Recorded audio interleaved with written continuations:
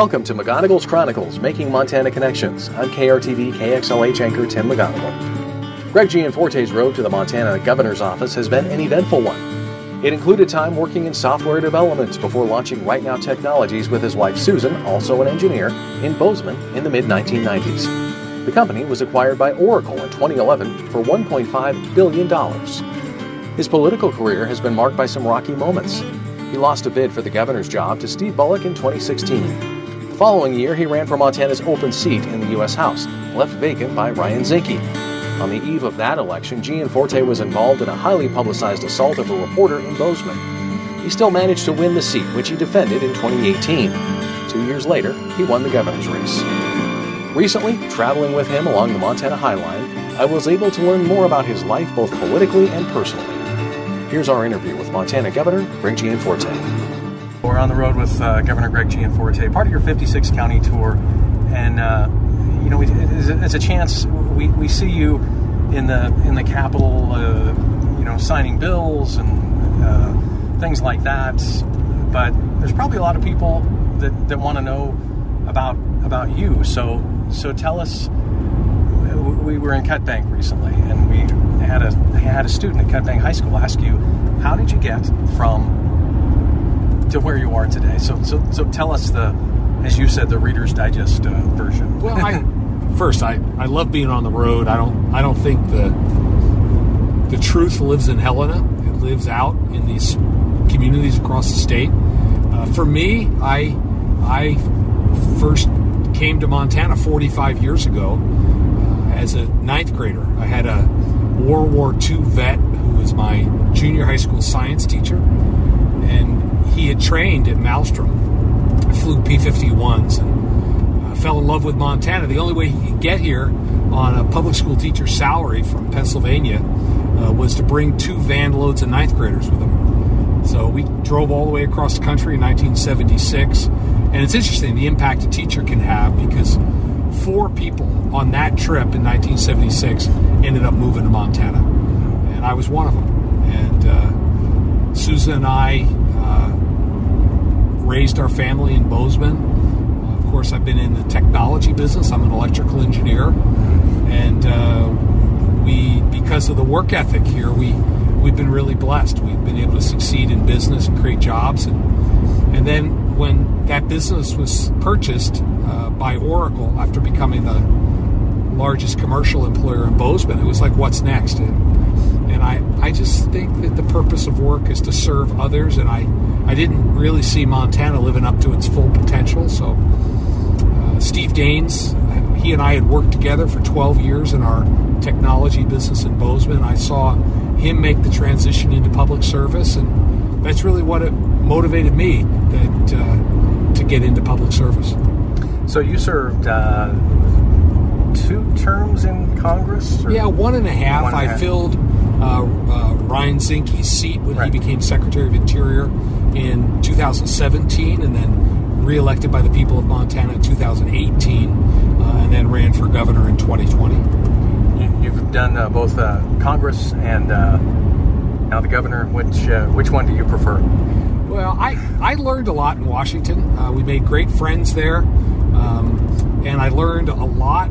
And actually, my respect in our founding fathers and the way they structured the Constitution and the way we have a deliberative legislative process, I think makes me a better governor, because I appreciate how the legislative process works now. But I'm a CEO, and I ran for governor because I thought I could have more impact, and that's to date that's been the case. I like, just like I did in the private sector, I like putting teams together and coalescing around strategy and then lining people out. That's essentially what I do as governor. Yeah. So, like you said, we were in Cut Bank earlier in the day of this recording. Interesting students with the different clubs and activities that they're taking part in.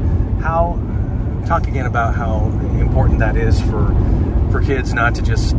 It's important to be hitting the books and stuff like that, but for the other things that they're doing, the health and occupational safety and the welding and the business classes that they're taking. How does that make you feel to see kids, taking an interest in that? Well, it's critically important. I think our administration, a real priority has been in this career and technical education. And it was interesting hearing those seniors at Cut Bank High in the welding program. They had gotten as much. It was interesting to them comment about many of them may become welders. One construction, others were going to go in different directions. But I asked them what they learned the most, and they commented on the mentorship of their teacher, and not just teaching them welding, but teaching them about life. And again, I go back to that point. I mean, our teachers do such an important job, and in K through 12 education, we've got to expose our students to more than just this path to a 4-year degree. We need engineers, we need doctors, we need nurses from 4-year programs, but we also need carpenters and plumbers and electricians. These are good paying jobs in high demand, and we should be exposing students to this through career and technical education at the high school and junior high level so that they can make an informed decision about the direction that they're going to take in life. I'm sure when you got to Bozeman years ago, it's obviously changed. It's probably changed from when you were there, I guess, earlier today. There's always a new building going up or something, but that's another thing that's on, I think, the minds of a lot of Montanans, not just Bozeman, but heck, even Great Falls. The affordable housing and places, like you said, their houses need to be built. And how can you, as governor, help in that regard? Well, change is constant, and I ran on 2 key things. One is more good-paying jobs so that Montanans that want to make a life here can make a life here. And secondly, we got to protect our way of life. And I think that's the fear that's on the minds of a lot of Montanans now is with so many people moving in, are we going to keep what's precious about Montana? And we kind of joke about Bozeman, it's my home. I love it. We've raised our 4 kids there, but probably the best thing about it is it's not very far from Montana. It's sort of like it's a different culture, and housing prices are through the roof, and the underlying issue there is the demand has just completely outstripped supply. And from a governmental perspective, what we need to do is we need to help increase the supply. We're going to do that by investing in trades education. That's why we made it a priority during the last legislative session to create scholarships for small business. We'll pay any employer 50% of the tuition to invest in their employees. We've got to streamline the permitting. I've heard from the construction industry that it's just difficult to get permits, and we can do better than that. So sometimes we want to hold on to exactly the way things were. Things are going to change. Montana's been discovered. I just want to make sure that people understand they come here and assimilate, become part of our communities, and add vibrancy. That's why we've made it a real focus we've been exporting Montanans for decades. That's why at Department of Commerce we're investing in our Come Home Montana program. One benefit of recruiting Montanans to come back home is they bring that Montana culture with them. Okay. I know you also asked some of those kids back at Cut Bank if any of them were thinking of starting a business. I don't know if any of them raised their hand, but if someone is going to start a business or is seriously thinking about it, starting a business, you're a successful businessman. What's your advice to someone who's thinking, I got to take this leap, but I'm a little skeptical? But if they finally do take that leap, what's your advice? Well, I prior to being in the governor's office, I would mentor about 200 Montana entrepreneurs a year. I wrote a book on how to start a business with very little money. I give that book away free of charge to anybody that is interested in starting a business. You can get it at Bozeman.com, which is my personal website. It's called Bootstrapping Your Business. And starting a business is really hard work, but it's not complicated. You got to find a customer. You got to figure out how to fill a need for them. And then you got to be able to charge a little more than what the customer thinks it's worth. And that's how you get a profit. That's what we do in our software business, and it can be done in value-added ag. And I've been so encouraged as I travel the state because Montana has, we had record level new business starts last year. Montana has been recently nominated as the best state in the country to start a business. We passed some legislation last session. I call it the entrepreneur magnet. If you start and grow a business here, you get to keep the fruits of your labor. Because it's very simple, Tim. Like, if the goal is more good-paying jobs, jobs are created by businesses. Businesses are created by entrepreneurs. So if you have more entrepreneurs starting businesses, we're going to have more jobs, and that's going to create better opportunities for Montanans. Not everybody's cut out to be an entrepreneur. That's okay, but we've got to raise some of our own, and I'm really encouraged to be partnering with the state chamber and other groups in doing that. It's I know a lot of successful business people believe in giving back to their communities or to their state, and I know the Gianforte Family Foundation gives away countless dollars to different organizations. Tell me why that's so important to you. Well, we've been blessed. Susan and I have raised our 4 kids here. We've had business success. We've created jobs. And I think to whom much is given, much is expected. And our heart is in Montana. We feel an obligation to help people with a hand up. That's why we focus on the things we do. We don't talk about our charitable giving very much, but it's an important part of our lives for both Susan and I and our family. We involve our kids in the work that we do, and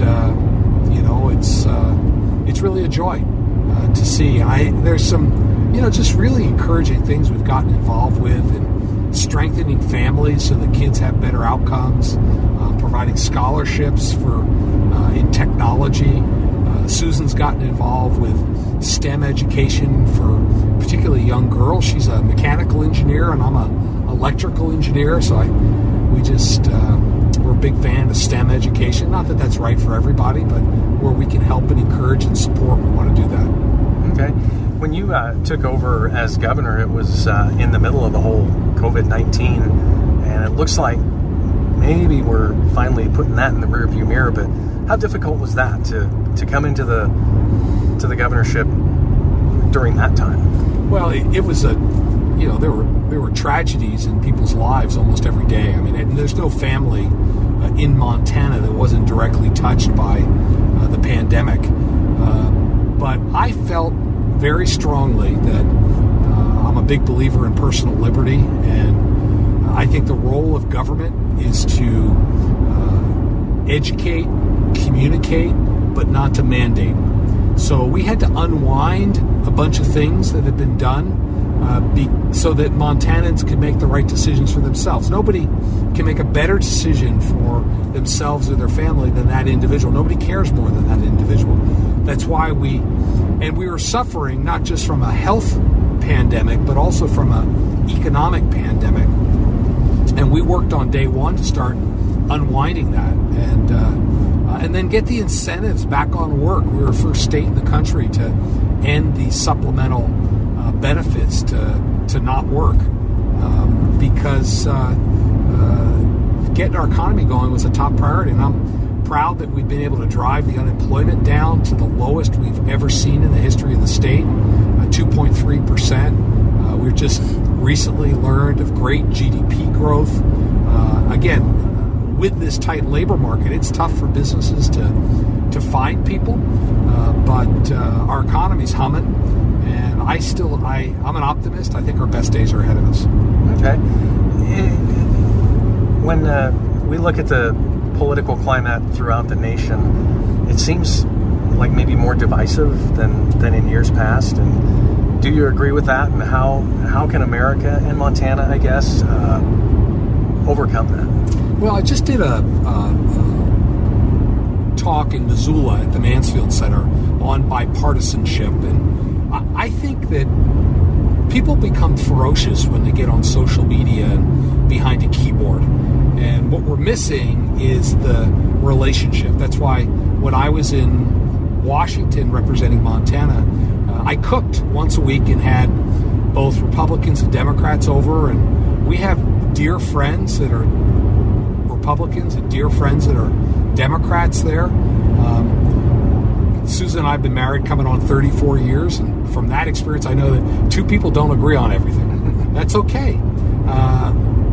But we've got to disagree with respect, not with name-calling. And unfortunately, social media doesn't help us in that regard.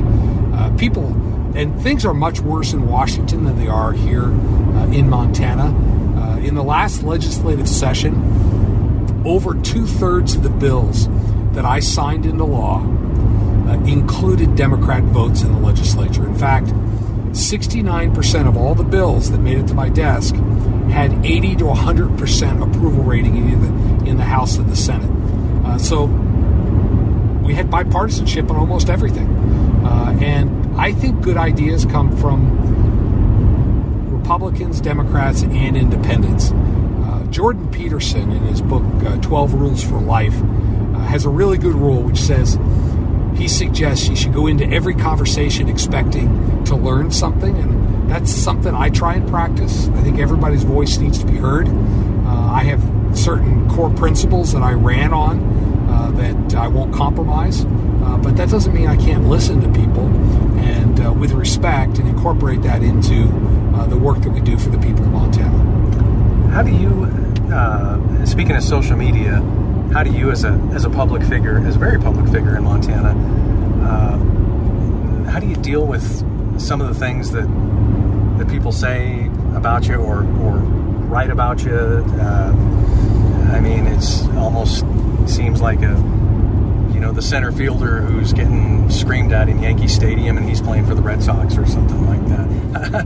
How do you put that aside? Well, I guess your skin just gets thicker over time. Mm-hmm. And people are, when people are upset and name calling, there's some thread of truth in what they're saying. There's something's driving that passion, and I try and understand what is that thing, because if you study organizational dynamics and particularly group decision making, the dissenter, even if they don't prevail, their dissenting input makes the collective decision better. And you have to listen to try and find that thread of truth in what's motivating them to be so passionate about something.